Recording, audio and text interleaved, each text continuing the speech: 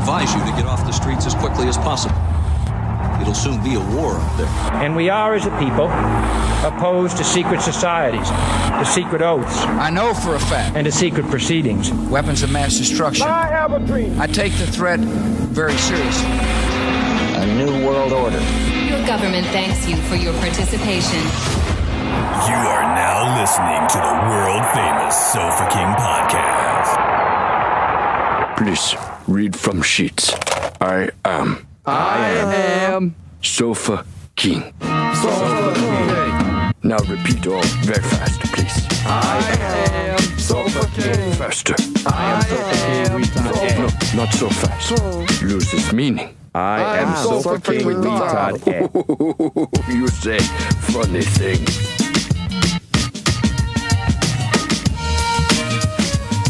What's up, people? Listening to the Sofa King podcast. And we're having Dr. Hour with Brent Van Tassel. Dr. He's going to tell us how to fix his back. Oh, yeah, he can't. No. I thought you were going to stand up this episode.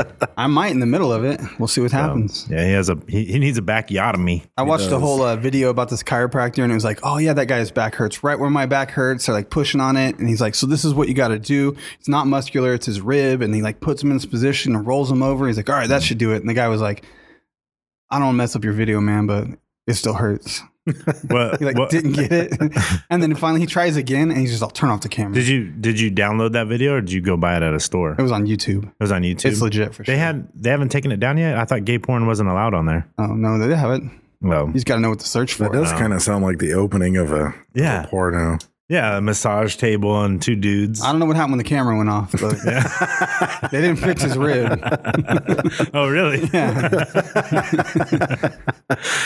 So I don't know about chiropractors. Last time I went to a chiropractor, he just like screwed me up royal. Like I already had a bad neck, and it was actually torn neck muscles. Screwed you royal. And he went in, and I was like, I went into him because I just wanted an x-ray. I just wanted peace of mind from an x-ray. And I was like, look, I'm going to pay you, et cetera. Like, I don't want an adjustment. Like, don't do anything.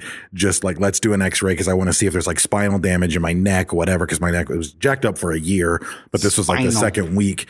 And I went in and he gave me the x-ray and he came back and showed me the x-ray. And he was like, no, there's nothing wrong with, with your spine. Like your bones are all right where they should be, et cetera. And he was like, let me just like feel your neck and see what, crack. And he just like freaking ninja, like popped my neck, even though I had already told him I didn't want him to. And he tore my neck muscles twice as bad as the black belt tore my neck muscles the week before.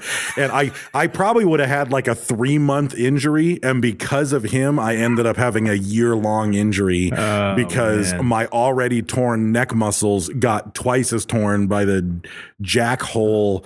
I'm not swearing because this is a radio episode, but I really want to lay out a Deadpool-esque stream of obscenities in his direction. But I've been disappointment after disappointment. I'm 3 massages in, which were great, and I felt great, like as far as a massage goes. But immediately the pain was still present. So a chiropractor, 3 massage, 2 doctor's appointments, and a couple bottles of pills now, and I'm still I feel just the same. Yeah. So that's good. It sucks. Yeah. See you at Jiu-Jitsu Monday. I'm doing it. I'm over sitting out. I was gonna do a couple shout outs just on this episode, and I'm sure we have some more for next episode.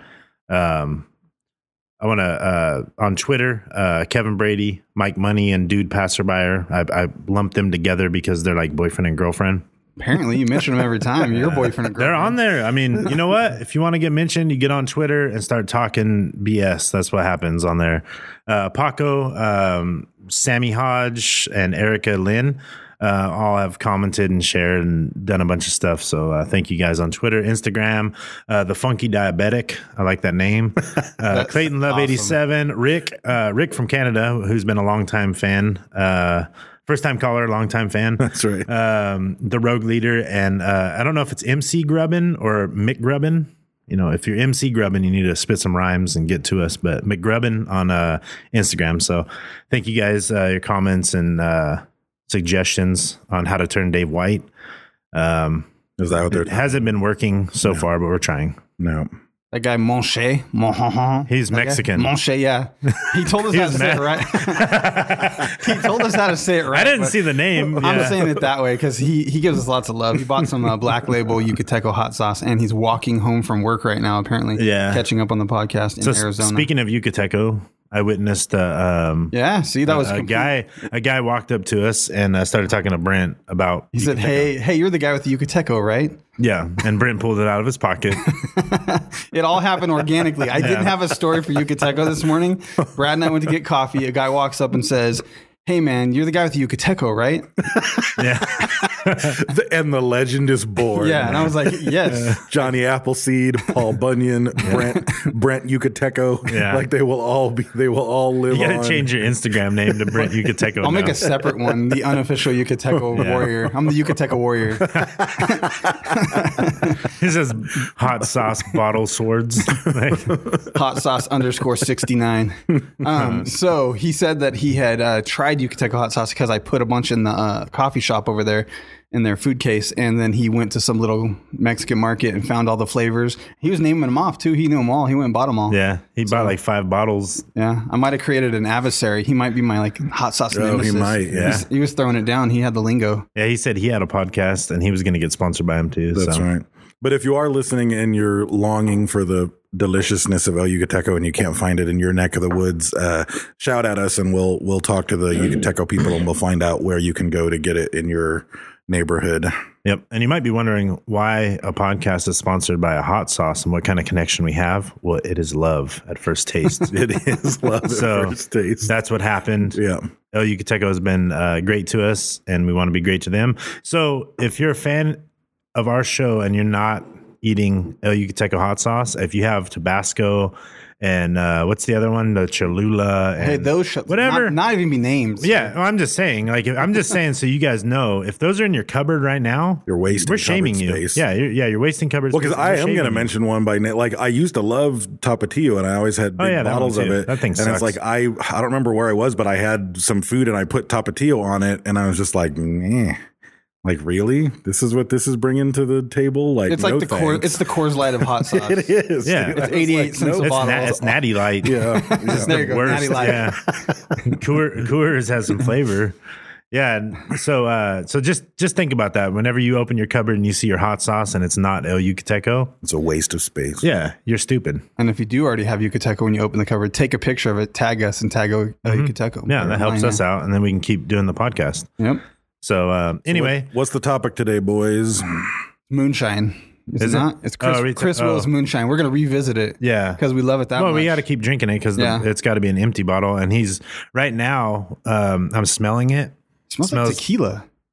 It has a sweet smell to it. And I guess, what did he say online? He didn't think we liked it. He said he didn't think we liked it. But then what was the line after that? Some Shabby-doo-bah, Shabby-doo-bah, Honolulu High. So he was drunk. Yeah, so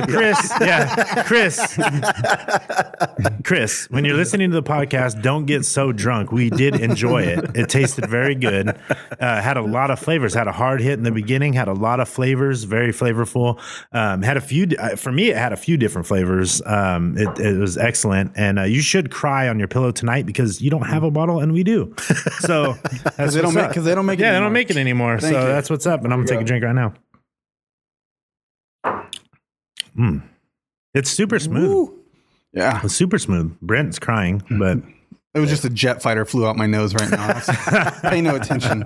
It's smooth going down, but some heat came out my nose. It's strong. It's got some heat. It's got flavor. I'm going to do a couple more of those, see if it fixes my back. So Chris Willis. Sure it will. Yeah, Chris Willis. It is good. And like I said, go cry on your pillow tonight because you don't got a bottle. And I will say, when I read his... Actually, you know what?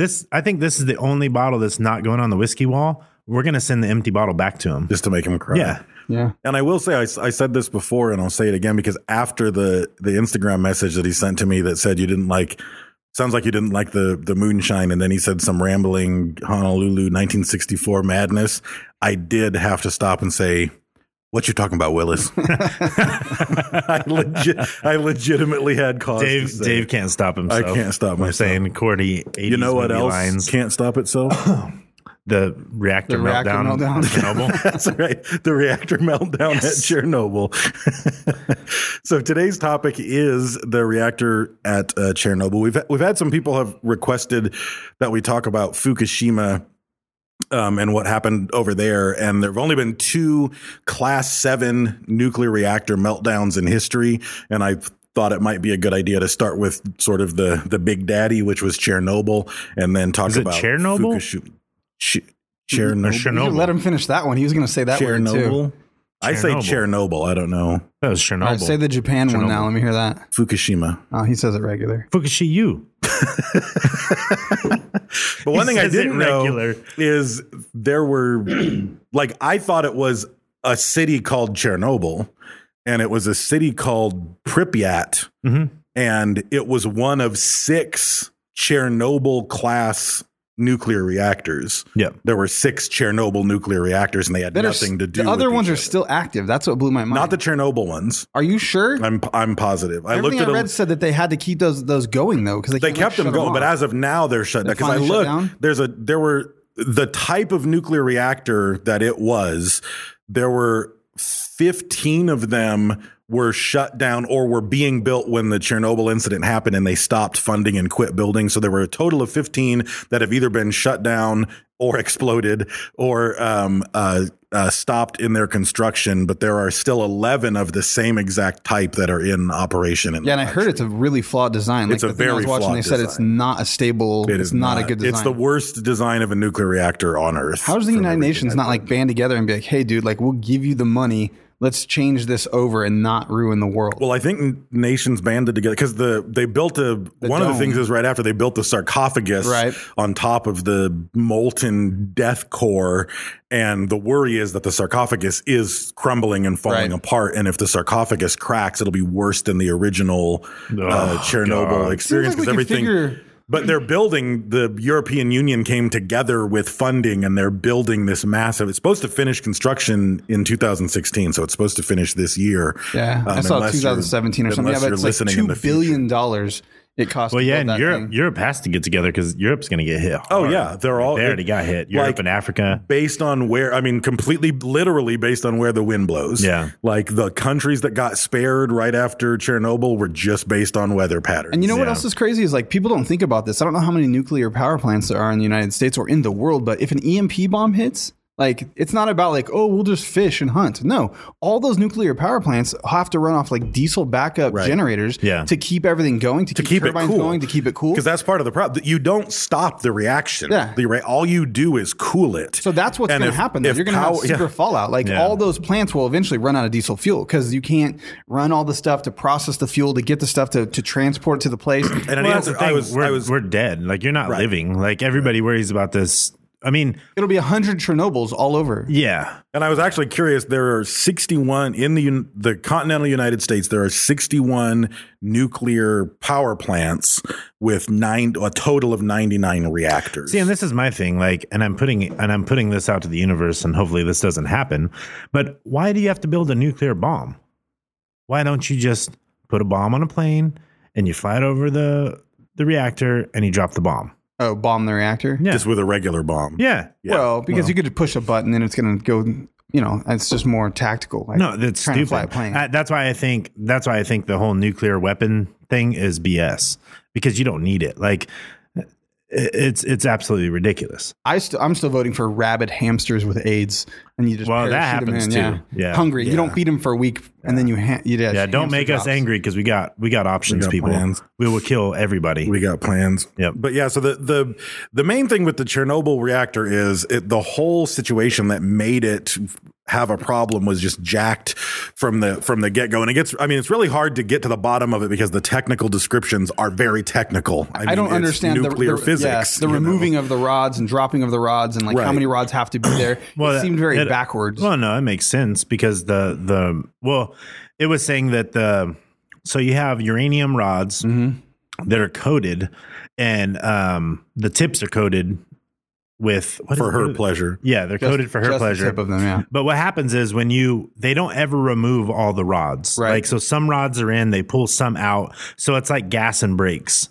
So when the rods are in, the further they are down, the less steam buildup can happen in the tunnels. Okay. Right. So the less power is created. As they pull those rods out, more steam, more energy can be created. So they get hot. And it gets hotter and you have a bigger cavity. So what happened was, from my understanding, I mean, being an engineer, what was happening, they were losing power at a rapid pace. Right. There was a power spike first. Something happened with the power spike. Well, no, that's when it was happening. Okay. So in the beginning, like an hour beforehand, they started dropping power. It was like at 500 megawatts. Mm-hmm. They were ordered by instruction to never go below 700 megawatts. So it was at 500 megawatts.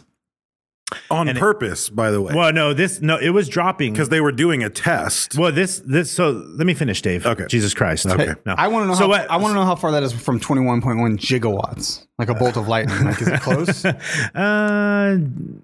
didn't bring anything up in Dave. Dave's not going to say anything. I don't know. Really? We'd have to look it up. But so anyway, so the power was dropping, and the engineer on site who's in charge of controlling the power told the head guy, like, hey, power is dropping. And he says, well, that's fine. Whatever.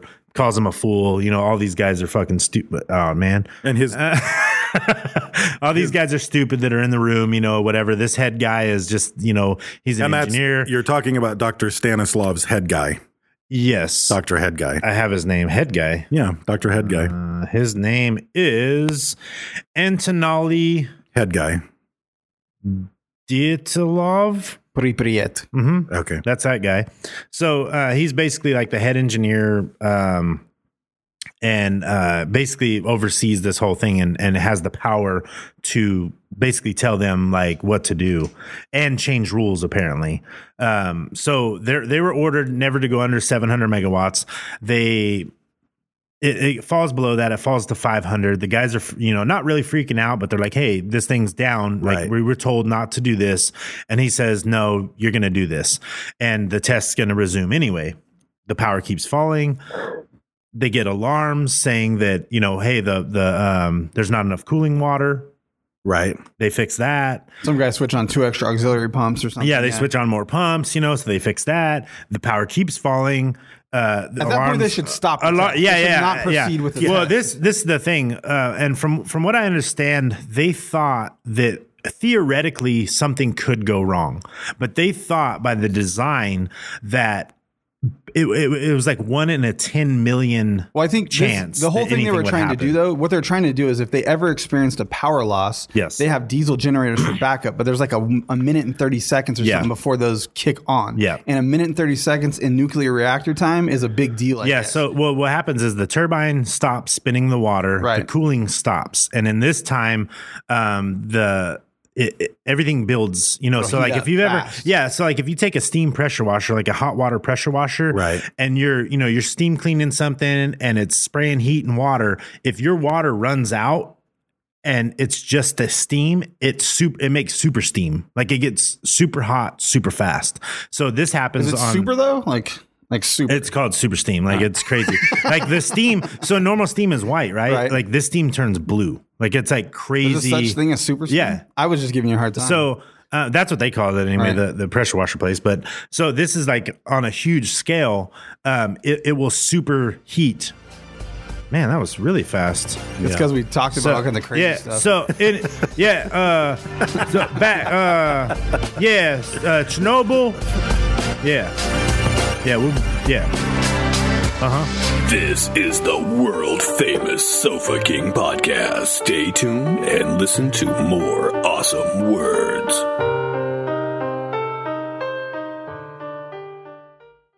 All right, welcome back.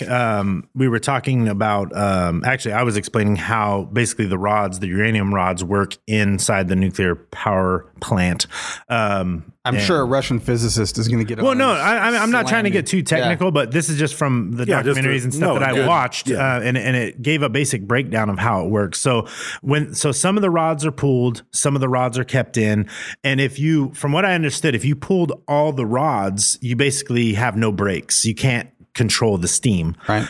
Because how a nuclear power plant works is it reacts with uranium, it splits the atom, and it makes steam. Right. So the steam goes up and powers. It's just like a cogen powers a plant or something. turbine. Yeah. Instead of burning almond shells, they're just having a breakdown reaction. Yes. So it's a nuclear reaction. It doesn't require any source other than that uranium, but it depletes at a certain rate and it lasts for a really long time. Yeah. So you don't have to burn and the rods are huge. Yeah. Like they're the rods are crazy big rods. They're gigantic pillars.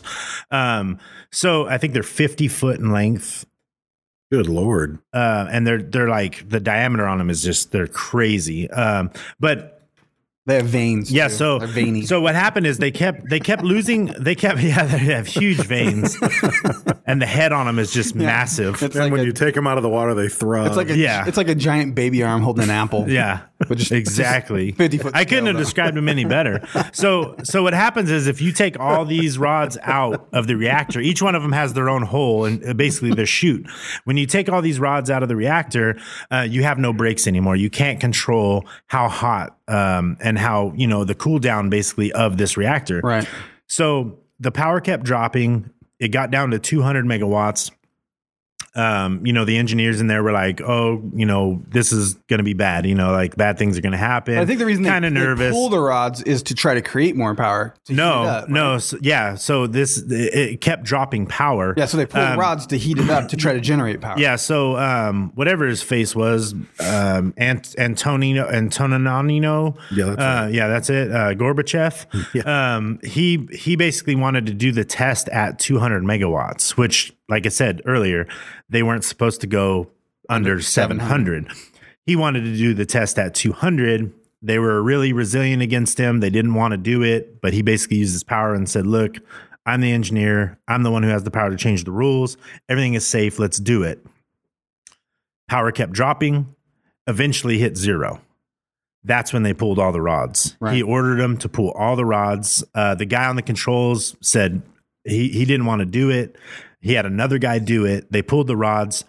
Now what happened was they started see all this controversy. You have like some there's a whole insight. They had a whole fight. I thought they didn't even know because like that guy died. No, they know there's a survivor. Oh. There was survivors from the control room, and some of them lasted really fast though. It was like you the have head like 10 guy Antonio Banderas. Yeah, he lived until like he lived for years. I think he lived till like 1994 or something. Yeah, he did the Puss in Boots movie. Mm-hmm. Yeah, so he actually has accounts. There's a video of him talking about this event. Right. But a lot of the other there was interviews with guys. I was like, how are these guys? Yeah, okay? there's guys alive. Like most of them lived for a while. I mean, some of them lived for a few days. Died pretty quickly.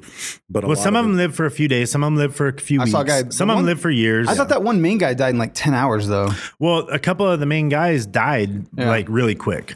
But the head guy, the Antonelli, he lived for years. And he even said in an interview that it wasn't his fault, that everything he did it should have withstood that, but there was a flaw in the design, and that's what caused the meltdown. So basically they pulled all the rods and they got power coming back up. The problem was there was a spot in the reactor that was creating this heat that they couldn't see. It wasn't on their gauges. It was like this, I guess it was just an unseen spot for the sensors. I guess that's part of the flaw. So it's building heat. It's doubling, tripling, and it's just going up and up and up, and they can't stop it. They're losing water. They can't cool it. That's where it gets crazy. So by the time, now what happens is when they introduce the rods back into the reactor, they're going to bring them all back down to try and slow down the build. This is what causes the accident. So it wasn't that they lost power and then built it back up. It was when they reintroduced the rods, there was a split second where the heat like quadruples. Right. So it goes from, 1,600 megawatts and it quadruples, and there's your bomb. It spiked in, what I read was it spiked I don't know if it was it spiked like 7 times or something like that. It was like 7 times crazy. higher than it should or 700 times it or something like that. It fractured the rods, and when they tried to push them back down or something, it couldn't move. It was fractured. So it broke them. The mechanism was flawed. It wouldn't move. It was jammed basically. So at that point they were screwed. And then the other thing that skyrocketed. The other thing is it was like a perfect storm, because once that happened, and there were several steam explosions that then happened within the water. Right. Yeah. And then that exposed what they called the graphite moderator to air, which made the graphite exposed to air completely explode. Yeah. And then that's what caused the massive fire. Yeah, there was a few explosions. There was the first one and everybody heard it, and then there was the second one which actually blew everything up. Right. And then the fire, it was a radioactive fire that was coming out of the reactor. And then I guess some of the sensors were damaged and they couldn't detect the radiation leaks correctly. So at some point they didn't even really think the core was exposed. They still thought everything, even though everything blew up, it wasn't okay, but they didn't think that the core was actually exposed. And one other problem on the all this testing that was happening, aside from bad calls and bad luck and the perfect storm, et cetera. Right. One other thing that I read was that everybody was telling, what's his name, Antonio Banderas, that they should be doing this during the morning shift. Right. And that the test started way later than it was supposed to start. They should have done it at the beginning of the morning shift. The test would have been done by the end of morning shift, and then evening shift's job would have just been regulating the core and getting all the levels back to normal. And then by the night shift, everything would have been fine. But he started doing it in the middle of the evening shift. So even on top of everything else, when the test was happening and all this weird stuff was going down, in the middle of it, there was a shift change. You know so all these people are like suddenly walking in and are like, so what the hell's going on right now? And they're like, oh, this, Antonio Banderas is doing this and we're down to. So even in the middle of it, there was a shift change that screwed everything up even more. Yeah. And no matter where you work, the night shift always blames the morning shift, right? Like it doesn't matter if it's Denny's, Walmart, Chernobyl. Yeah, it's right. always it's all the same. They didn't do the stuff they're supposed to do when they're closing. So then you get this massive nuclear fire. Right, which is why it was. I mean, and the fire is why most people say that it's worse than Fukushima, because it wasn't just that there happened to be a nuclear meltdown. It wasn't just the radiation. This fire, the smoke, like the nuclear smoke. Apparently, it was beautiful though. Someone said the explosion was like glowing rainbow. Yes. And it went, I don't know how high. I'm sure it would be 8 tons. 16,000 pounds of radioactive material got in the airborne. There's a book called Voices from Chernobyl, and it got the Nobel Prize in Literature. It's from a woman named Svetlana Alexievich. And sounds hot. She went around about 10 years after Chernobyl, and she interviewed survivors of all walks of life, all levels of wealth, political power, no power, kids, whatever. Yeah. And I watched the movie, and she started out, she had long brown hair, beautiful hair. By the end of the documentary, she was bald with a stocking cap on. Is that real? You made that up? Maybe. Yeah, that's what I thought. But she interviewed a bunch of people, and consistently, like all of them said, it was like the fire was this amazingly weird, beautiful thing. Like everyone was just out all night watching this fire because it was so beautiful. Bad idea. And the thing, just breathing in the smoke. When you read this book, it feels like you're reading a book that was written in like the freaking Middle Ages. Like no one knew what radiation was. No one knew there was anything that could be dangerous. They all knew that it was a radioactive plant, but they didn't know what it meant. They were so pacified by Soviet, information control. Yeah, a lot of it. There were a handful of nuclear physicists that were there, and they were like Paul Bunyan status, like running through the streets and like get inside, like get some iodine, like put wet blankets over the windows, like go into your basement. That's what's so creepy. And everybody was like, no one listened to the scientists because they were like, what the hell is this guy talking about? Well, like until the state tells me all something. That stuff where they're walking around, it's invisible. Everything looks like a pristine forest. You're just walking around and you don't think there's anything wrong. And a distance of like 5 feet could be you're living or dead. Like your little rad meter could say 30, and then you walk next to like this metal object and it could spike to 1600. Well, and if you stand there for 10 minutes, you'll have a lethal dose. And the problem is most of the dosimeters, when you read through the book, a lot of the people who had dosimeters and their job was to walk around and see what dosage of radiation things were.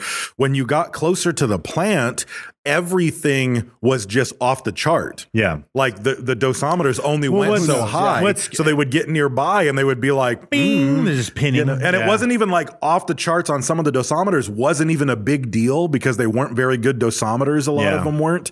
They were just like civil protection, like really crappy. It was just like, oh, there's some radiation here. Yeah. So it's like you have no idea that it's not just there's some radiation here. Yeah. Because everything I read is you can get exposed to 500, I have no idea if I'm pronouncing pronouncing it right, 500 Roentgens per hour. Roentgens, yeah. And then and that's a lethal exposure is 500 Roentgens per hour.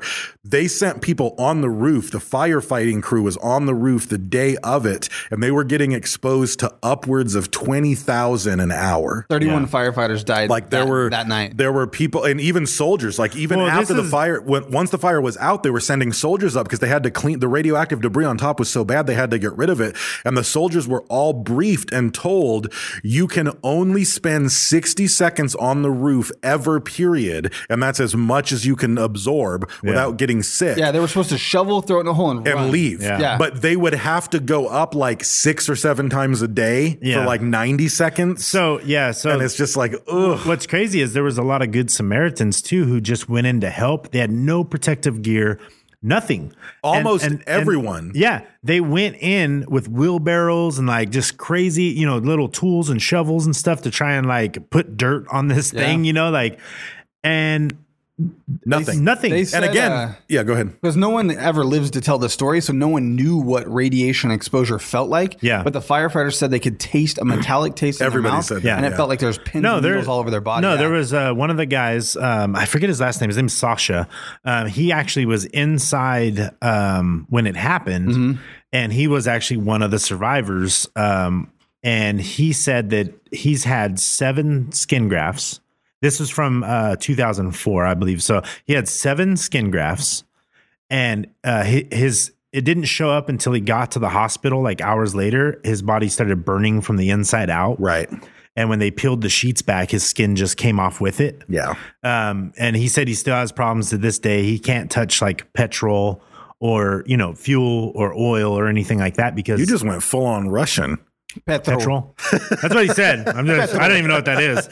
So, he can't touch gas or oil or anything like that because his skin will just basically melt off and he'll bleed, and it won't repair itself. He is a supervillain now, though. He does have other powers, he's pretty that's pretty crazy. Like he can melt it AMP. And again, you talk about the fact that it's volunteers, and again, it's one of the things that really struck me about the book Voices from Chernobyl is almost everyone in the book, like a bus pulls up in some town away from Pripyat, and they say, hey, the Chernobyl reactor burnt down. We need like loyal, because again, this is the middle of like Soviet Russia, like communism. And they were like, we need loyal comrades to get on this bus and go to Chernobyl. And everyone like newlyweds, babies, like they were just like, peace, like I'm out. And I read it and I was like so proud of these people. They're like, even ones who knew, even engineers who were like, I know I'm going to go and I'm going to die because of this radiation, even though no one around me knows but this you're radiation. helping. But they all did it. Like it was like, I honestly hope that if something like that in America happened, that Americans would be that brave and self-sacrifice because keep hoping. Keep hoping. It was, and granted, a lot of it might be the fact that they really didn't know what they were in for because of the radiation, etc. But even the ones that did were like, no, I signed up. I went, and granted, they still thought when I got there, I was going to get a suit or I was going to get whatever. And they were like, here's some rubber clothes and a bottle of vodka. Here's a pair of rubber boots. And they just sent them out. Hammer it out. But they knew and they went and yeah, they had helicopters flying over, and like they were dropping like boron or something, lead and dirt on top of it. Oh, lead! They're just breathing in the lead too. Lead was burning and melting onto it. So they dropped 5,000 pounds of material over that reactor to try to seal and again, it even the helicopter pilots who were much more knowledgeable about nuclear, reactors and so forth, they all knew I'm flying directly over the exposed core, and I have no protection. And they knew, and they just kept going back, and they kept going back. And one of the pilots in the book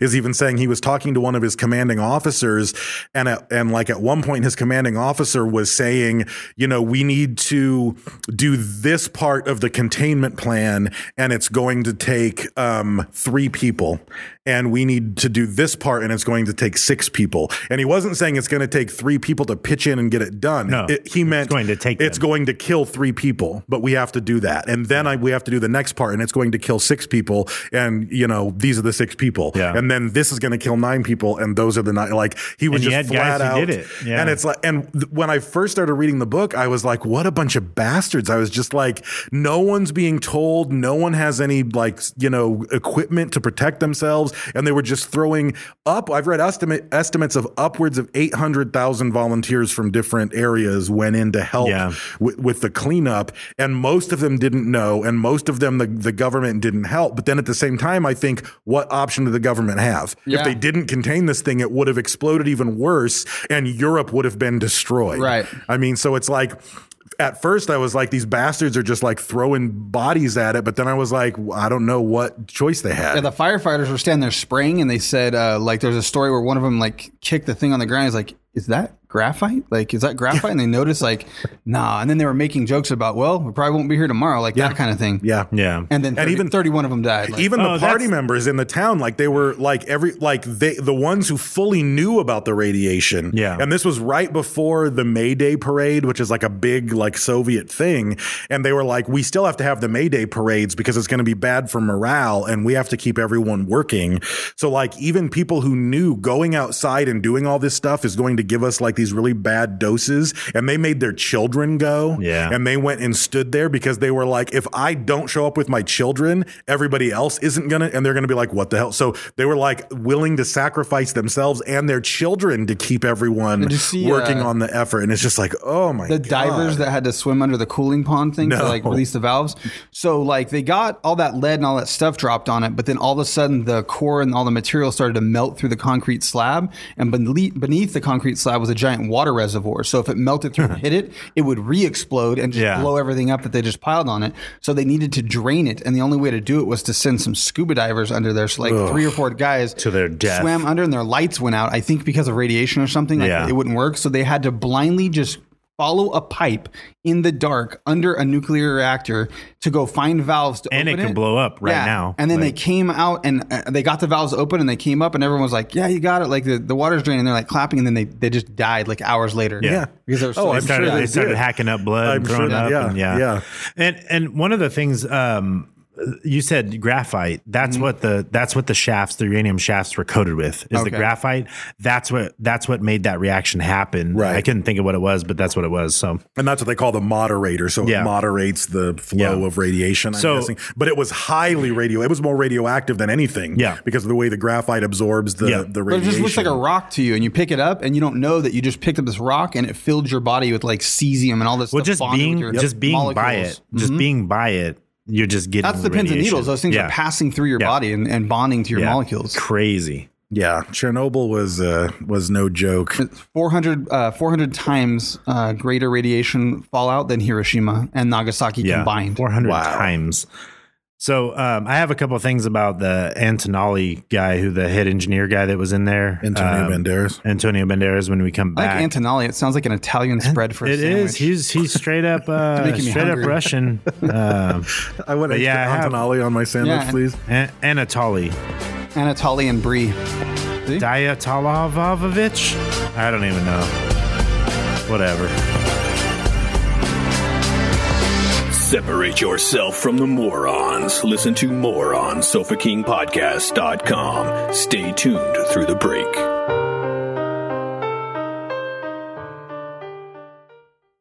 All right, welcome back. Right before the break, I mentioned that I was going to talk about the Anatoly Banderas. Is that his name? Mm-hmm. And Antonio.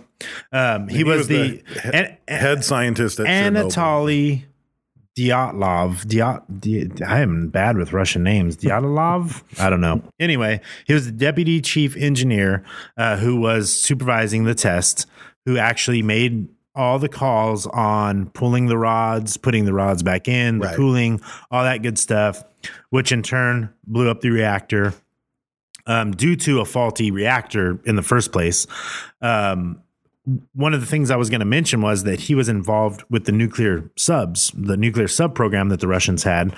There was an incident involving one of the subs where he was exposed to 3 lifetimes of radiation.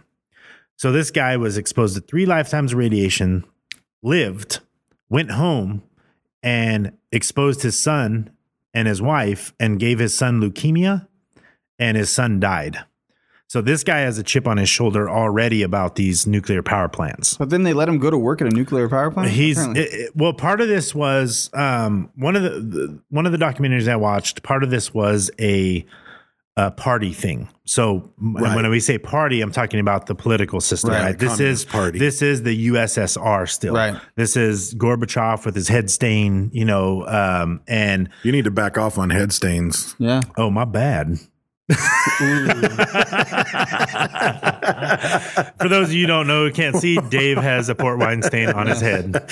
So he is Black Gorbachev. I am Black Gorbachev. So this is a party thing. This is has to do with politics. He was part of that party system. The head engineer, who was actually asleep in the barracks or dorms or whatever they called them, was part of that also, who really wasn't qualified. And they said in this video that he was not qualified to be the chief engineer of a nuclear power plant. Wow. He came from an electrical power plant, which is completely different. And Gorbachev had only been in office for like 1 year at this time too. Yeah, and so this guy goes home, gives his son leukemia because of the radiation dose that he was basically radiating radiation. So don't be around this guy. After Chernobyl, this guy lives. I mentioned he lived for years after. He was in prison. He did a bunch of hard time, but because of his state, you know what I mean, absorbing as much radiation as he did, they didn't make him serve all of his time. But he was exposed to 7 lifetimes of radiation after Chernobyl. And I read that globally, people who weren't within like a high radiation radius, like people in the United States or wherever, like because anyone who was alive during Chernobyl apparently absorbed an extra 21 days worth of background radiation for the course of their life, even if you were nowhere near Chernobyl. I wonder if you had cancer at the time, if that helped you. No. Like just kill your cancer? No? No. How does that work? They give you radiation treatment. What happens is it gives you cancer, huh? No, that's like localized radiation to kill specific cells, like by targeting them. But when you get overall radiation exposure, it can cause a mutation of your actual DNA or a cell. And what happens with that is it raises the rate of if you have a high probability or you're already susceptible to a specific condition or cancer of mutation, basically gives you it makes the chances that you're going to get a lot more. And I know there's different, the other thing is there's different types of radiation. There's like alpha radiation, beta radiation, gamma radiation. And I know that a lot of the people were exposed to alpha radiation, and the alpha radiation is stuff that it isn't powerful enough to even penetrate your skin. It has to be consumed or breathed in. Mm-hmm. So if there was like radioactive dust kicked up, then it's going to be in your body because you're breathing it in. Or if you eat radioactive food or drink radioactive water, which what else did they have to eat and drink but radioactive food and water? So I can tell you about that. What happens with the 3 major killers that came out of that is there's iodine-131, strontium-90, and cesium-137. And what happens is iodine is the fallout. That one's got a half-life of 8 days. That's the one that's floating around and that you're going to breathe in, you're going to get exposed to. And the problem with it is it's an iodine molecule and it resembles iodine. And so like when you eat and you get iodized salt, your thyroid absorbs that because we need it. Oh, the thyroid cancer went up after that. If you have any deficiency or any availability for iodine to be accepted, you will take in the iodine-131 and it will bond incorrectly to and that thyroid. Is why anyone who is a prepper or lives near a nuclear reactor, you should buy iodine tablets. I have them here. I thought about it. I was like, where are they at though? I don't know where they're at. Oh, you know what? Because as soon as there's a nuclear event, if you take the iodine capsule, then it fills your thyroid with iodine so that the radioactive iodine cannot be absorbed. I was going to say, I bought some of those. Yeah, I have them here. I need to find them though, because it's like you got to do it quick. Mine are in my bug out bag. The other thing is strontium-90, and the problem with that is it resembles calcium. So the molecular structure is similar to calcium, and your bones will absorb it. And there are places where you have calcium deficiencies. So what do we do for that? What do we do? You know what no. Actually, I said a bad word. I did too. This is editing. If you're going to edit for radio, you're going to have to check this one. Yeah. The Russians were actually the Soviets were telling the volunteers, and they were giving them all as they went in. They were giving them like nothing to protect them because they didn't have anything, and they were giving them vodka. And they were saying you need to drink a lot of vodka Just get every drunk. night, Yeah. because it actually helps. I'm glad you said that because Rosie at the coffee shop told me if I was going to talk about something, make sure you. And I couldn't find anything on it actually, but they said if you drink, it causes you to expel or something. Like there's two things. The vodka acts as a diuretic, so you could also drink coffee. You could also drink a lot of tea. But the idea is it's going to force liquid in your body to expel itself. So if you're someone like if you've ever worked out a lot or haven't worked out and then suddenly worked out and your weight fluctuates by several pounds and it's actually what we call water weight. Right. It's because your body is retaining water around the muscles to protect them. And you do not want that to happen if you're exposed to those types of radiation because the radioactive food, et cetera, it's being stored there. So you want diuretics that are going to help to purge that from your system. And the most abundant diuretic they had was vodka. So they were telling everyone, and B, it let everyone get, smashed at night and ignore that they're all going to die from this stuff. But they were giving everyone vodka and apparently it did help. I mean, not as much as like a radiation suit, but the other thing is, really. But the people were so convinced, the workers, and it talks about this in that book. They were so convinced about the effects of vodka that when they ran out of vodka, they were drinking anything. They were drinking paint cleaner. They were drinking nail polish remover because A, it was getting them drunk, and B, it was still going to serve. And there was another thing about some weird genetic mutation thing that specifically vodka did at a cellular level that also helped a little bit. But they were given vodka and told to drink it copiously because even if you drank radioactive water, then you still have radioactive water stuck in your system. But if you drank radioactive vodka, it's going to flush itself out of your system and you're not going to be stuck with radioactive molecules inside of your body. You're going to be peeing them out. It's like a chelating effect. Yeah. The last one before you go, Brett, cesium resembles a potassium molecule. And so that absorbs into muscle tissue and whatnot. So it hits you on all levels. Like it's going to it's going to fill up your thyroid with the iodine 131. Strontium goes into your bones and then cesium goes into your flesh. And so that's the problem too with eating animals. A lot of people now after the fallout like hunt wild boars, and I'll talk about that later, but there's like a bioaccumulation effect. Right. And like when you eat a boar, you're eating like crazy amounts of radiation. Yeah. And it also depends, like those three types of radiation, and I forget it. Well, it was different, being exposed to different types of things and at different distances. So if you, like the tomato crop was growing and you ate it, you're being exposed to the least troublesome of it that you can flush out of your system, and that's going to be the alpha radiation. But if you're like standing near the graphite moderator, you're getting beamed through your body. I just didn't understand the half-life though. It says like that the iodine's only bad for 8 days, and the other one's 28 years, the other one's 30 years respectively. Like, shouldn't that be done then? Shouldn't it have burned itself out? It should have what's it called? I think it's still creating radiation. It's still going to be creating radiation, and a lot of it isn't. I mean, there's tourists that go to Chernobyl. 17,000 per year. Yeah, no, it's because the radiation isn't so bad because those things that had the short. Granted, I mean, it took 10 days to put out the fire. Right. So anything that had an 8-day shelf life, it's still being generated constantly, and it still took months for the cleanup. Right. I mean, even once the fire was put out, there's still holes everywhere. That crazy radiation that can penetrate anything has now penetrated the walls, so your walls have a higher half-life than that 8-day thing. So everything was and there's videos of people with like the radiation monitors like standing in front of Chernobyl, and I'm like, you're asking for it, you know what I mean? Like you're just gonna be walking out and a lump's gonna pop up on the back of your head, like looking like a mutant. But no, the thing with the vodka or drinking beer, any type of, like you said, diuretic, it's actually for a specific form of radiation, which we just talked about. There's different types, and it's tritium.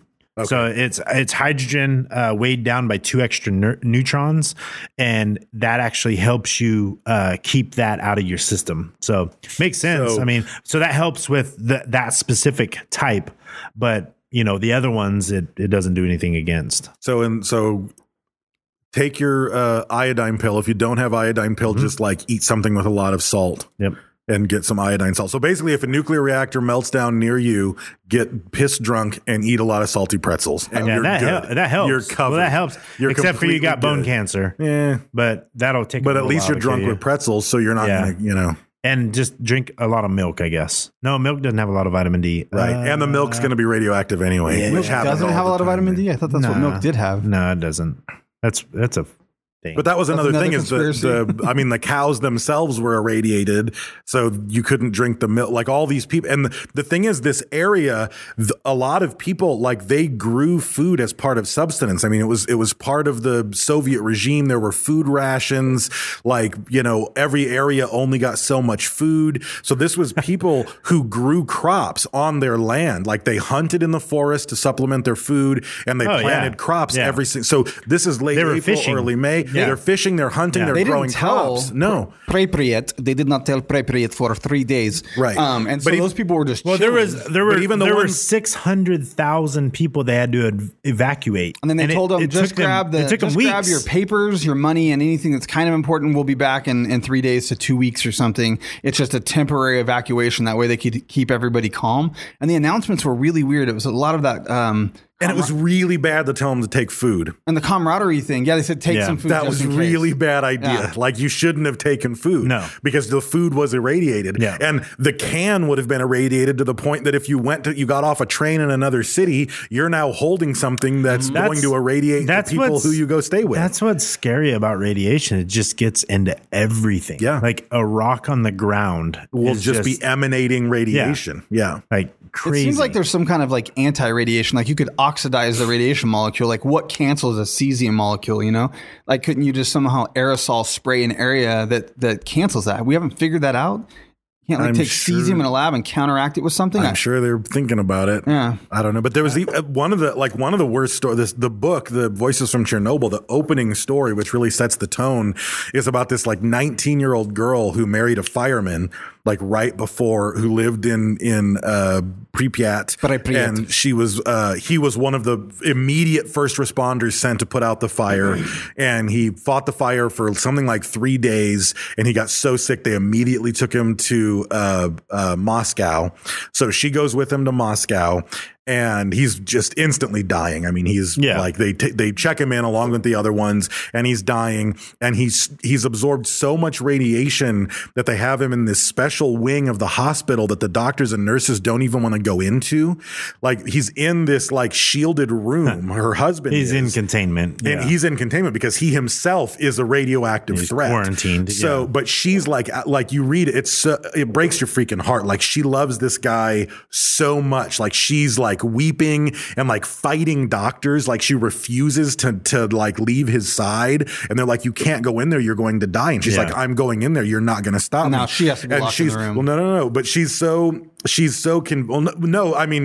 didn't absorb. They would check her every time she came in and out of the room. But the doctors and the nurses, which is kind of a jack move, eventually were like, okay, look, lady, if you're so certain that you want to go in there and be with your husband, let's show you how to do these medical procedures. So that's fair. Man, they don't want to do them. She starts spending all this time with her husband. She starts going in and out, and they kept checking her, and she was fine. I mean, she was definitely absorbing radiation, but not enough. But the weird thing was, she was, and I don't know how accurate this is, but she was pregnant through this whole thing. Like she was pregnant with his baby, and he died, and they buried him and the other firefighters in some special grave in Moscow. And then she had a gremlin. They had to triple case the caskets with their bodies in it because they were so radioactive. Yeah. So, and they didn't want the entire graveyard to be radioactive. But it turned out just the weirdness of radiation, like she barely suffered any effects from the radiation because her fetus absorbed all of the radiation that was being shot into her body. Her body was being constantly dosed with radiation, and it was, I guess, heading to the weakest point, which was those brand new fetus cells. So she ended up like giving a stillbirth to this highly radioactive dead baby. And it's just like off. I mean, it seems like that would still transfer to you somehow, but she still got it. But the doctors all said the only reason you're alive is because of this. Wow, crazy. That's sad. Yeah, that sucks. And the whole thing is like her voice, talking about how much she loved him and how it's horrible. That's rough. I forgot that I posted on Facebook, and a bunch of people said a bunch of stuff. Corey Jay Coulter said, how about the sale of appliances from abandoned buildings that ended up on the black market? Oh, yeah. Yeah. Yeah. No, soldiers were being told to shoot looters, and the soldiers didn't want to shoot their own countrymen because it's just a looter. Like, I don't want to shoot this guy, but the thing was, they're going to take this They're TV gonna kill everybody. and they're going to go sell it in Moscow, and everyone in the living room is going to die from their TV. Yeah, he said that there was radioactive junkers that would go in and loot the buildings, and then that stuff ended up all over Europe, and then you could like test it and be like, oh, like this That's from stove Russia. came from Chernobyl. Yeah. Wow. That's pretty That'd cool. be kind of cool to have a piece of history, but not that piece of history. Man. No. Like, oh, yeah, what's that over there? What's that big rod over there in the corner? That's a piece of uranium from the Chernobyl explosion. I want a TV that was stolen from Chernobyl and sold somewhere else in Europe a week before. That's like an evil the reactor. Dude, that's my evil serial killer plan. I'm gonna make a bunch of furniture. I'm gonna make a hotel. Yeah. I'm gonna make a hotel and then get a bunch of furniture from Chernobyl, and just make furniture out of the rods and all this stuff, and just everybody just come and stay. That's a bad They idea. always wonder why I'm walking around in a suit. But yeah, that's so rough. one other guy, Philip John Davey, had the same problem I had. He said, I played the map on Call of Duty, so I pretty much feel like I've been to Chernobyl. Then he said, cough, cough. Yeah, that was the whole.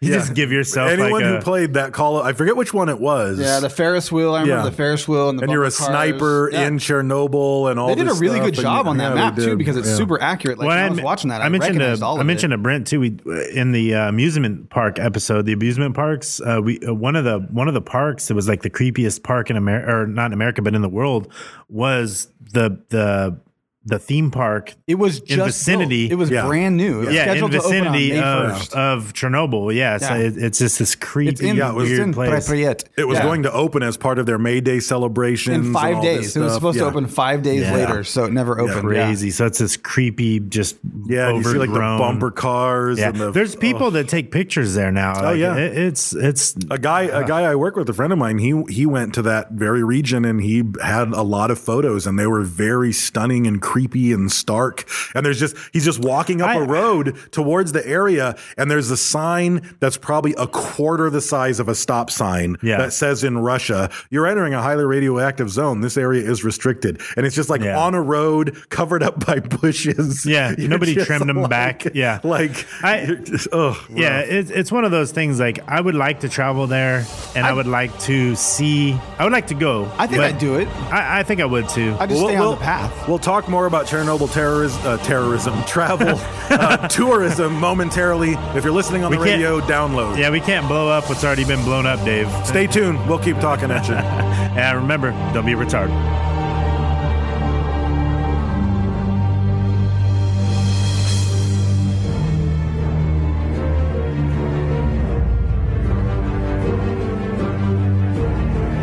You've just heard a radio edition of the Sofa King Podcast. To hear an uncut version of this episode or listen to a separate web-only podcast every Tuesday, visit SofaKingPodcast.com or find them on iTunes, Stitcher, TuneIn Radio, or your favorite podcast app. You can reach the Sofa Kings at Sofa King Podcast on Facebook, Twitter, and Instagram. All right, welcome back. We're on the web edition now. I don't need to cuss because I already cussed earlier. And so did I did a couple of F-bombs in the show. I think last week's radio episode, you said fuck, and I couldn't find it.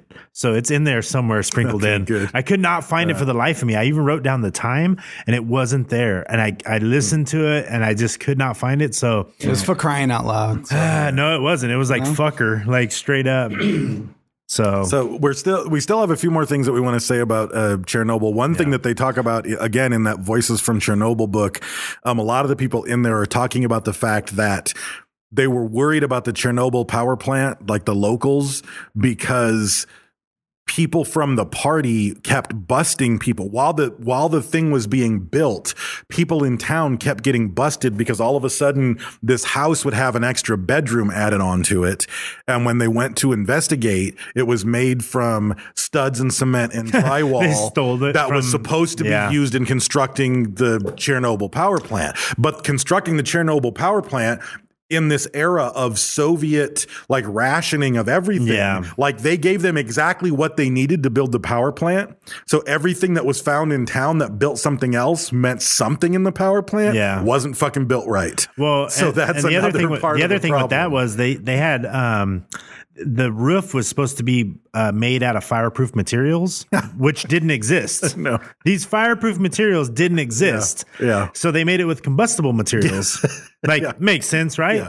So the two main guys who built the power plant, or they didn't build it, but they were in charge of overseeing it, actually got a huge bonus for making sure that this power plant got built on time. Right.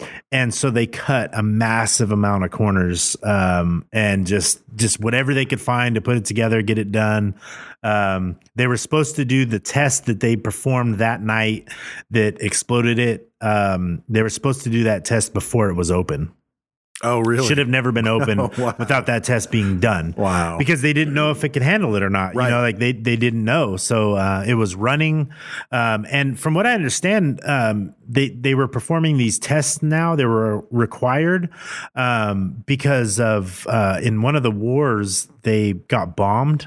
Like one of the power plants got bombed. Mm-hmm. And in being bombed, to be able to have everything stay cool after being bombed, to make sure that the generators would go up, that would, that everything would be okay. Right. They were supposed to be performing these tests. So that's one of the reasons they were doing these tests in the first place, which is kind of scary. Well, they had You tried would those think they tests would freaking do them years before. prior, Yeah. always with negative results. They were trying to use the spin down of the turbine to like generate energy as it spun down to compensate for the time until the generators kicked on. Yeah. And it never worked. And then they tried to retest in a really bad situation with all those other things going on. Doesn't make any sense. What I thought was really interesting is, everyone thought because of that fallout that it was just going to be like a desert, like no man land, no life, it's just this irradiated zone. And so one of the things I watched was like an Animal Planet, Life After Chernobyl documentary. And it showed all the animals have huge dicks. Huge bears with giant. No, bears already have big ones. I think. I don't know. I don't think so. They're not as big as those veiny uranium rods though.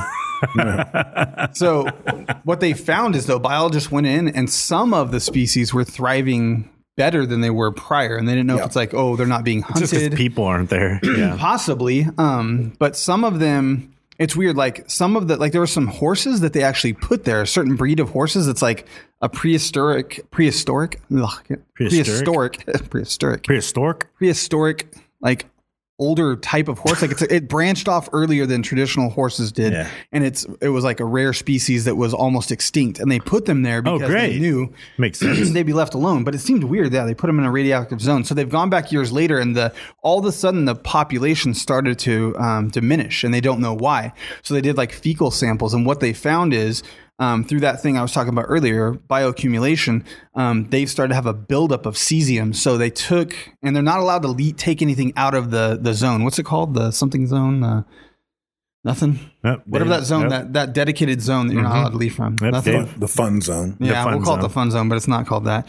But the fun zone that's not really so fun. they have to build their own little labs in abandoned buildings to test this stuff. So they tested a fecal sample from horses and the cesium spike was like off the charts. And it's because it's the same thing that I talked about in another episode about pollutants. So like insects go around and forage for whatever the heck an insect eats. And there's a bunch of little radioactive materials. So every little ladybug has 10 of radiation particles. And then a bird comes up and eats 10 bugs. Now that bird has 100. Yeah. Right. And then a fox catches this bird and he eats 10 birds a day and he's got 1,000 now. So the further up the food chain you get, the worse it gets. And the horses, because of whatever in their diet or however long they've eaten, have accumulated this. Well, you would assume they're eating the grass and stuff. They're grazing on this radioactive land. But it was most prominent in things like boars. And then people in the outlying areas, those boars get away. They can't keep them fenced in. They take off. And then people hunt the boar for food. Yeah. And they're getting huge amounts of radiation by eating that. There's radioactive wolves that are showing like excessive aggression. Did you guys watch that? No. These wolves I saw something about that earlier. They're super aggressive. And wolves don't normally attack people, let alone groups of people. Yeah. Man, I cannot clear my throat. Someone talk. I'm drinking moonshine. You okay? I can't get my throat clear. No. Well, no, I one thing, it's not on the wolves, but just talking about all the accumulation of the food in the area. Did that help? Go behind a sound blanket. Damn it. Yeah. Is that better? That's better. Okay. It's almost Tyrone-ish. I ain't even choking myself right now, man. That's Tyrone's cousin. Get back to the wolves. Larange. His name's Larange. Larange, that's his other cousin. Larange. So these wolves were displaying super aggressive behavior. Ain't seen you in a minute, homie. What's up? I didn't even know I had a black guy voice. Yeah. And so they took night cameras because apparently they hunt at night, and these wolves were just like eating food by themselves and growling into the darkness and snarling and Just whatnot. angry. And apparently groups of wolves have started to band together and were attacking groups of people. Shit. And that's not normal behavior.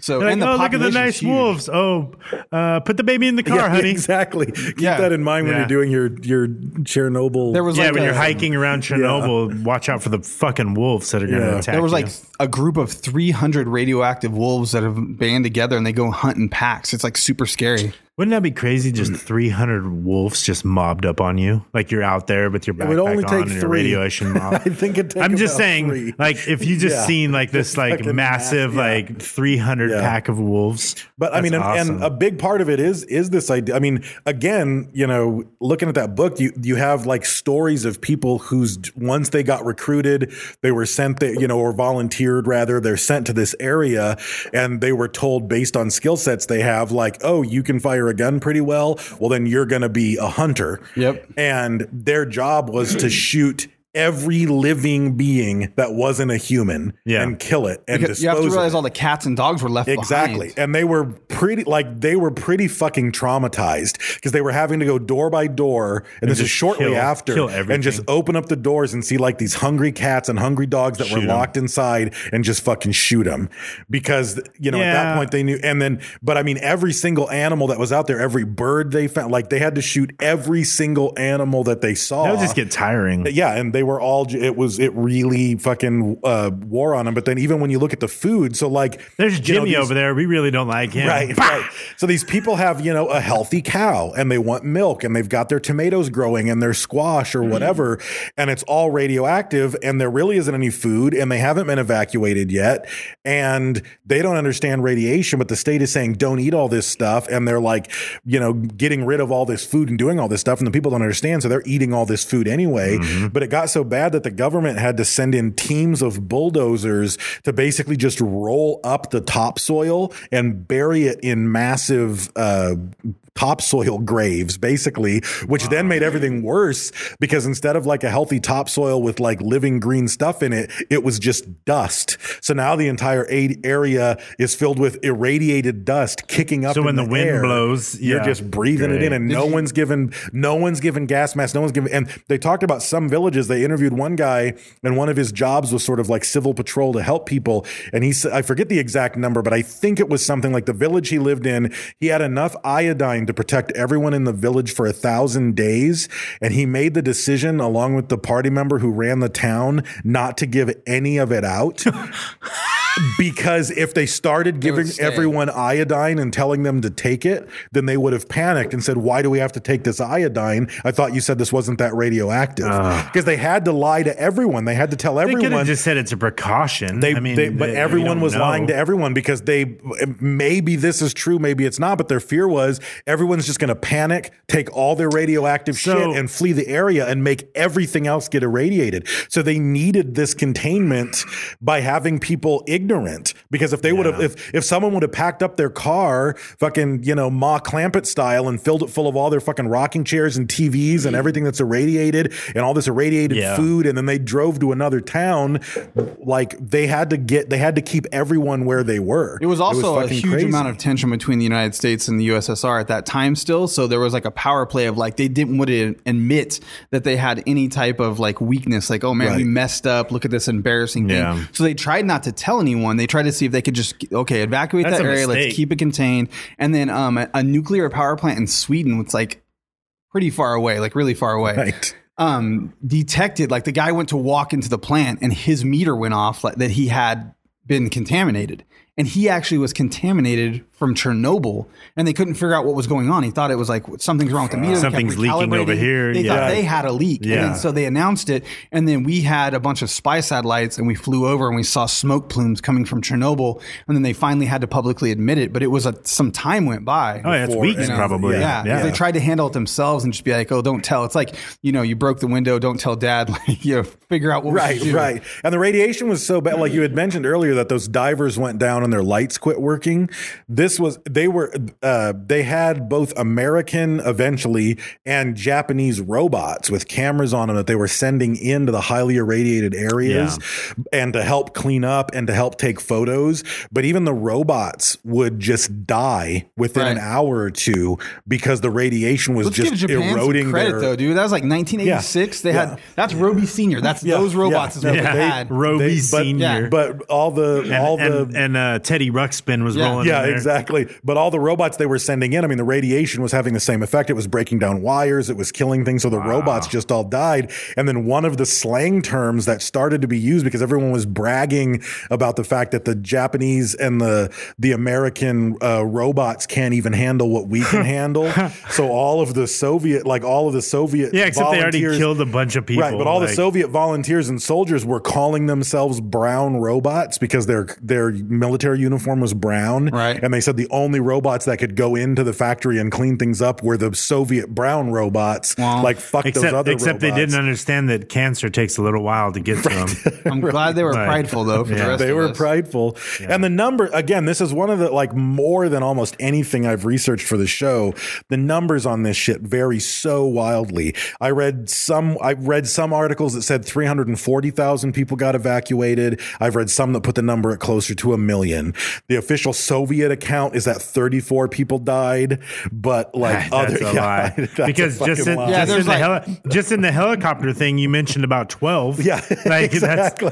But people, 34 people died in the plant, the workers that night, I believe. I think so, yeah. But all the other people that died. That's not on the 30 of that was tally. firefighters. But I'm reading numbers like that there's going to be 16,000 total cases of thyroid cancer and 25,000 other cases. I'm reading other ones that say 50,000 cancers with 25. I read one that said that 25,000 have died from exposure to Chernobyl and 20% of those were suicides, which was very common. Something like 70,000 are disabled because of it. And this isn't saying that's, that again, the numbers were completely all over the place, but even these numbers are saying the numbers of deaths from cancer, not the number of people with cancer. Right. So, you can survive thyroid cancer. You can survive these cancers and get treatment. So these numbers are really only looking at the people that are dying. Well, when it goes 10 years, 20 years, 30 years, the longer out you get, the mortality rate's going to increase. And they think that it's going to cap by 2026 is when they think the cancer rates will something cap. really interesting. Did you see how many people, it's called the exclusion zone. I remembered. That's right. People that returned pretty much immediately back to the exclusion zone because they were homeless, they had no place to stay, they didn't have money, they didn't have jobs. A lot of them elderly. And if they left, they were ostracized wherever they went. You're a Chernobylite. We don't want you here. You're irradiated. Yeah. We don't trust you. So they tried to go to the market. People would stray away from them. They didn't want to shop. They didn't want to, they were like, it was almost like a racist thing, but they were radioactive racism. Yeah. So a bunch of them went back, and there's actually a community called the Grandmothers of Chernobyl. Right. And there was a couple, they actually had a life expectancy on average of 10 years longer than people who evacuated. The hell? I don't know. Well, if you can take the radiation exposure and live through it, then it is what it is. For whatever reason, on average, those women in that community, and they were crazy tough because men die first because of alcohol, tobacco, work, all the things that happen. But it was just this community of women, and they have these giant crops, and they look old, man. They just have little bandanas tied in their head. They're like 80. Stuff. They're out there doing farm work, and there's just piles of pumpkins and carrots, and they all share in the community, and they live in the exclusion zone. Yeah. It's highly radioactive still. They were there the whole time. A lot of people that got evacuated went right back. And the death numbers are different. I have a list of 61 people by name and date that they died that were on-site persons. I'm sure we don't have the whole story. No. There's like you said, the evacuation, numbers change. I mean, this is all based on what people have said. Right. The government's not going to tell you the true numbers. And even, I'm reading like a report by the UN and a report in the International Journal of Cancer and a report from Greenpeace and a report from the Union of Concerned Scientists, and they don't fucking line up anywhere near each other. None of them. I heard 34 people on site died, and then the firemen, then a bunch of the workers. This has 61 people. Like there's so many different variations. So obviously the Soviet state wasn't going to say this is how many people really died, because obviously they were trying. And again, like I said, like at the beginning of my research into this, I just thought the Soviet government was like the fucking worst for the way they handled this. But then the more I started thinking about it, I was like, how else do you handle it? Right. You don't have enough protective gear. You don't have safe food. I know. You got to be quick. And you got to be quick. And you've got to contain this shit, or you're going to lose half your country and the rest of Europe. Yeah. Like we have to throw bodies at this. I think they should have like those domes just on the reg, like ready next to it. Just roll over. You just fly in and drop the dome over the thing. Because you can't leave the dome on; it would blow the dome up. Right. But if it blows up, the dome just immediately rolls over from the side and like locks down or something. And everyone was comparing this to, what their parents and their grandparents went through in World War II. They're talking about the siege in Stalingrad. They're talking about how the Soviet army was just throwing bodies at the Nazis and not caring. We just have a task we must accomplish, and it doesn't matter how many die. And they would grab whatever material they needed, regardless of cost. I wonder if Soviet mindset that is that I was so blown away, that is so non-American. This idea that the whole is so much more important than the individual, and everyone was willing to set like I said, new fathers who were in love and like had brand new babies, and they were like, I'm never going to see my baby again, but the state is more important than my life or my happiness seeing this baby again, and that's like an admirable fucking quality. Oh no. Like that's crazy. That's awesome. That's something that everybody should have. To save the human race. I wonder how different it is today than it was back then. I'm sure it's pretty different. I wonder Soviet propaganda is gone. I mean, that's probably still in the cultural DNA, that idea of being willing to sacrifice for others. That's not in the American DNA. Our DNA is fucking, I'm going to get mine and you can go choke on it. I just know we called Putin evil and got attacked by Russians. So, I mean, that's... I'm sure we'll get some feedback on this one. Well, no, I mean, we're not saying anything. This is it happened, right? You know what I mean? Like, and this was, they did cover up stuff. They didn't tell people things. They sent people in there with no protection. Well, there was no plan for this. Like, there's no. Well, like I said, something you have. Yeah, when you got nuclear reactor, you might have a plan. So this was the other thing. That plant, Chernobyl, ignored multiple warnings from the KGB saying that the reactors that were there were flawed majorly. Right. KGB sent multiple letters, contacts, warning. They don't send letters. They send two dudes. Well, no, they had letters. Like I saw letters. They're both named Igor. They sent them multiple letters, multiple times over the course of the plant being open. Right. That plant was flawed majorly, and there was going to be issues. And the engineers, everybody ignored the KGB. Did you guys see the thing about the forest fire risk? Like that's their new concern, because it'll be just as bad as fallout. So shit. So like all the fallout fell onto the forest, fell over the trees, but then it also contaminated water and they called it the red forest because all the leaves turned red. It all turned bright red. So, but over 30 years, those trees uptook water and irradiated themselves, and it's still contaminated areas. So all those trees are just producing radioactive leaves and foliage. So all the plants and the wood is just completely packed with radiation. Super packed. And as it dies and falls out, and every fall the leaves come down, it's packed 30 years. I can't remember. They said it was a couple feet, like a few feet thick of 30 years of foliage. And they went and tested the radiation on the foliage forest. Or foliage. It's I'm saying like Dave on purpose. Yeah. I'm not really sure how that goes. Why? I don't say what are you saying? Foliage instead of foliage. Monetize human foliage. Foliage is foil what. hats. That's what you put on your head. This is foliage. Foliage. We'll keep it together. I'll make a shirt. It's just a bunch of crumpled foil hats. All of a sudden, Brent don't like getting. He likes making fun of Dave. Exactly. All of a sudden. Oh, I'm not defensive. I rolled with it. I know. So there's like feet thick of radioactive leaf matter. I'll get Brad for it. Brad says this.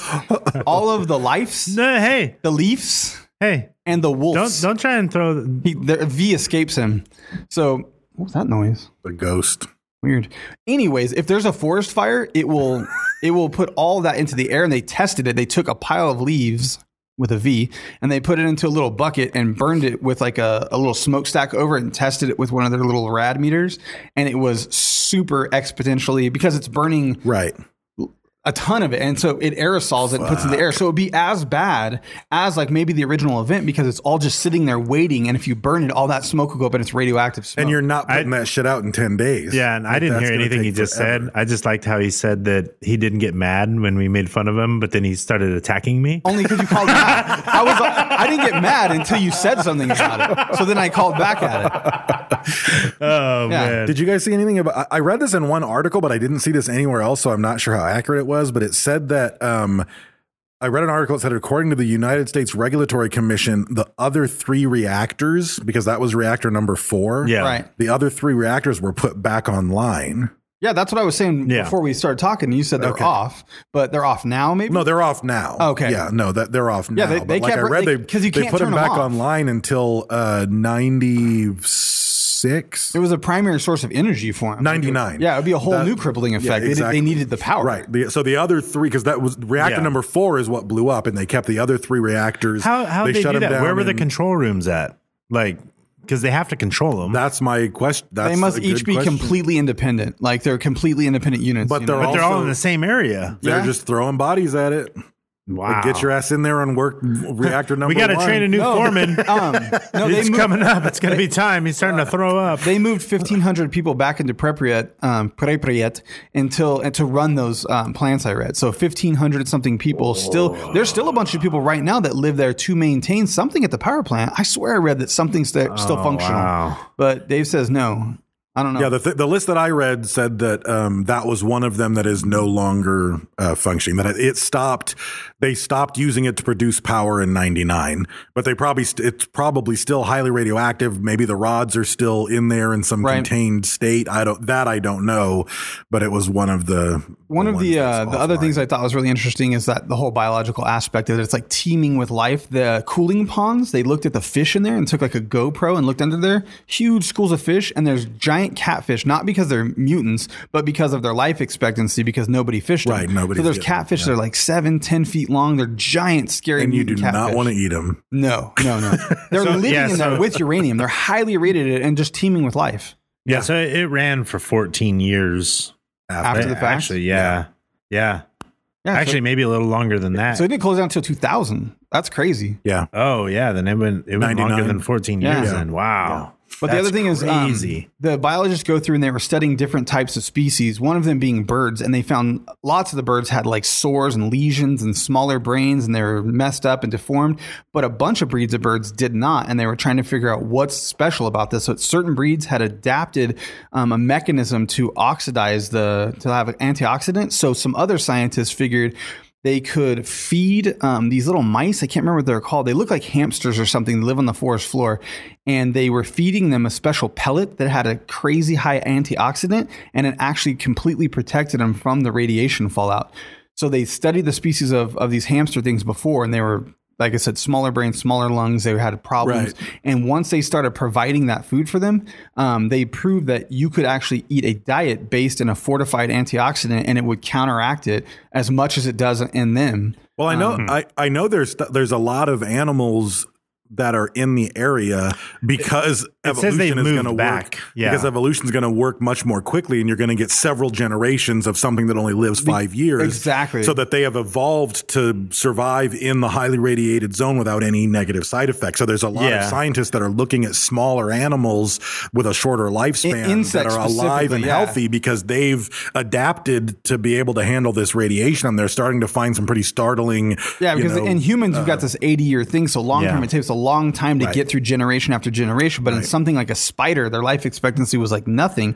And so they started to examine webs from spiders. And it's like, have you guys ever seen that stoner video of the spider that they say it's like on? No. This is what it looks like with marijuana. You should look up that video, Spiders on Drugs. It's hilarious. I have seen it. But they did a thing like that. And these spiders were building like non-uniform, erratic, like webs, patternless webs, like these really weird webs, comparatively to the same species of spiders outside the exclusion zone. And so what they're saying is we don't know yet. Like some of these populations started to thrive, but after a certain amount of generations, it might actually catch back up with them because spiders having that short generational cycle of reproduction ended up showing these crazy patterns after what's a longer term for them. I just searched, is Chernobyl safe? And a thing came up. And it says, is it safe? It depends on how you define safe. Okay. So it says it estimates. That's always a fucking no. It's like, well, it just says it will once again be safe as far away as 20,000 years. That's how long it's going to take for right now. For it to fully be. Yeah. So it says that the reports say that the exclusion zone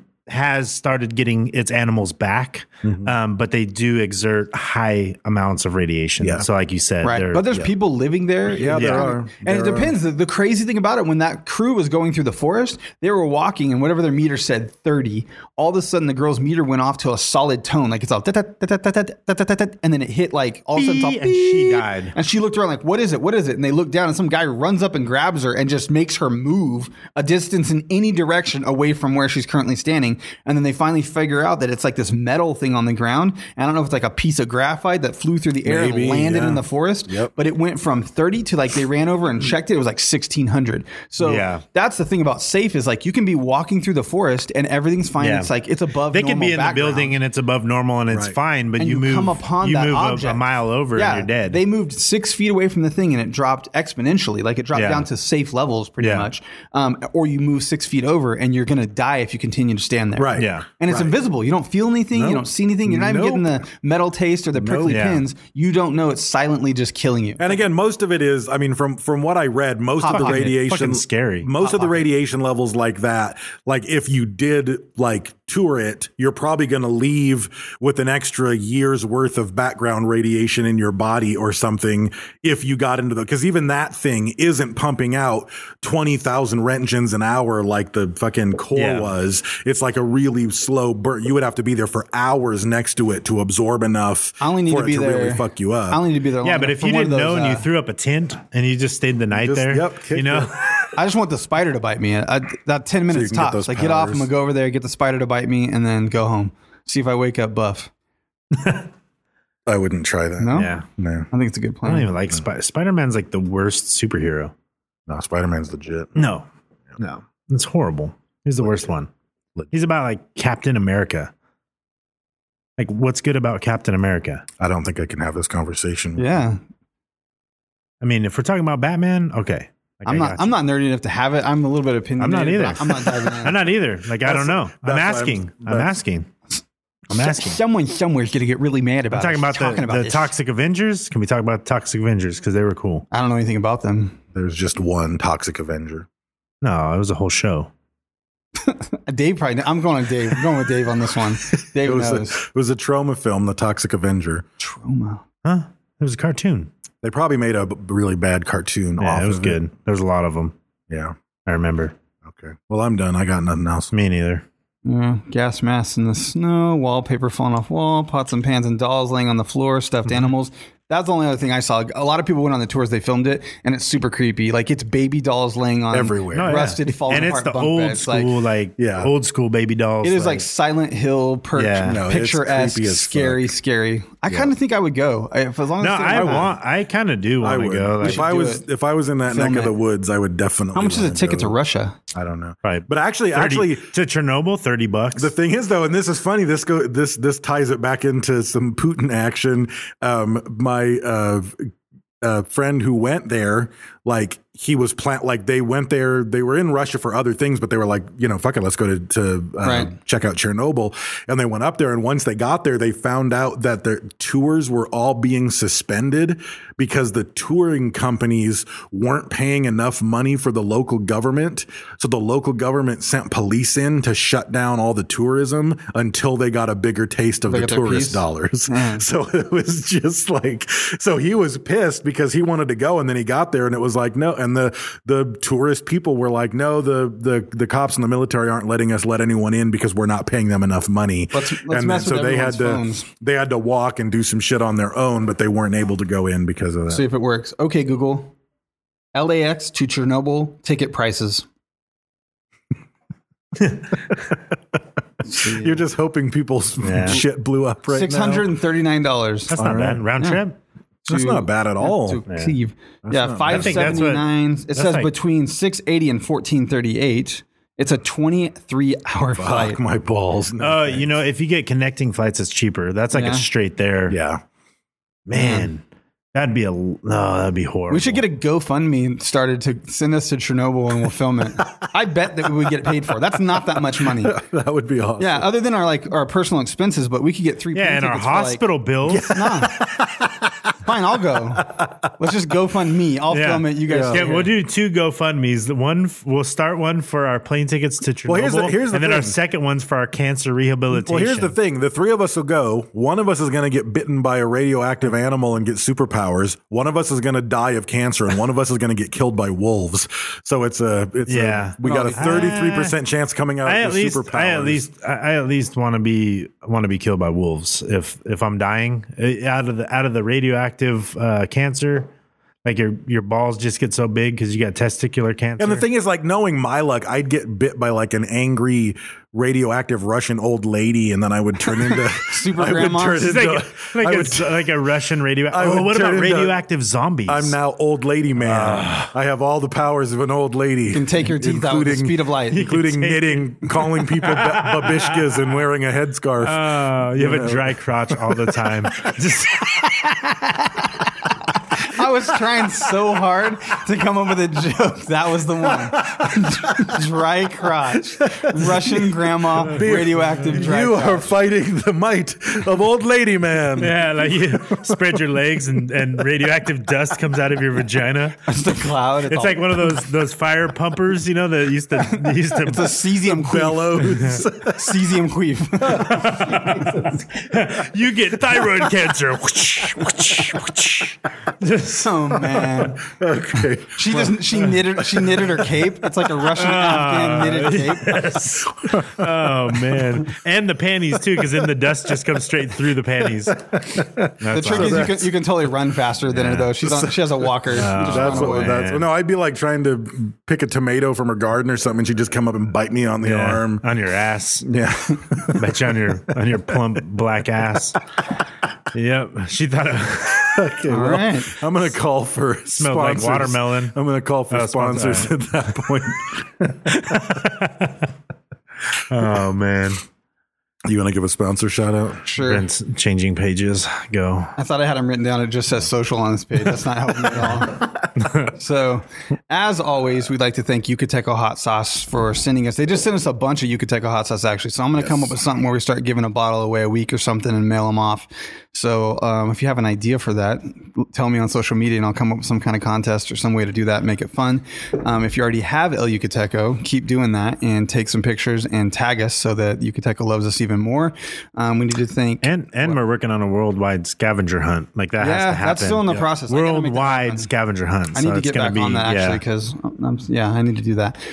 Secondly, we need to thank printdirtcheap.com. Mm-hmm. We just got a whole bunch of new stickers. If you want stickers, hit me up. We'll soon have sticker packs for sale on the website, but I can send you some too if you ask. That might have been a mistake. No, I will see those stickers on the car. I'll mail them all out, dude. I'll do it. Yeah. Do it. You lost me. Oh, if you want to buy stickers and you're a podcast and you need to make stickers, or you're just a person and you have some crazy thing that you need printed, you can go to printdirtcheap.com and use the code SofaKing to save 10% on your order. We need to thank Dark Side Graphics for making our t-shirts and koozies. That's Punky Brewster. And whatever else we get screen printed. Yeah, and whatever else we anything that's screen printed, that he does it for us. And he just had a new baby, so congratulations. Yep. I hope you're sleeping. Yep. Digital creations for koozies, coffee cups, mugs, and all that cool stuff that they make. Who am I forgetting right now? Salty. Salt 7. I need to go float, man. Maybe that's the missing thing. I wonder if he uses iodine salt. It's iodized salt. Yeah, he might save you from fallout. Yeah, I'm just gonna get in the tank. Actually, the reactor happened. Get to Salt 7. It's like a lightproof, soundproof steel tank full of salt. I don't think Epsom salt is iodined. Yeah, iodined.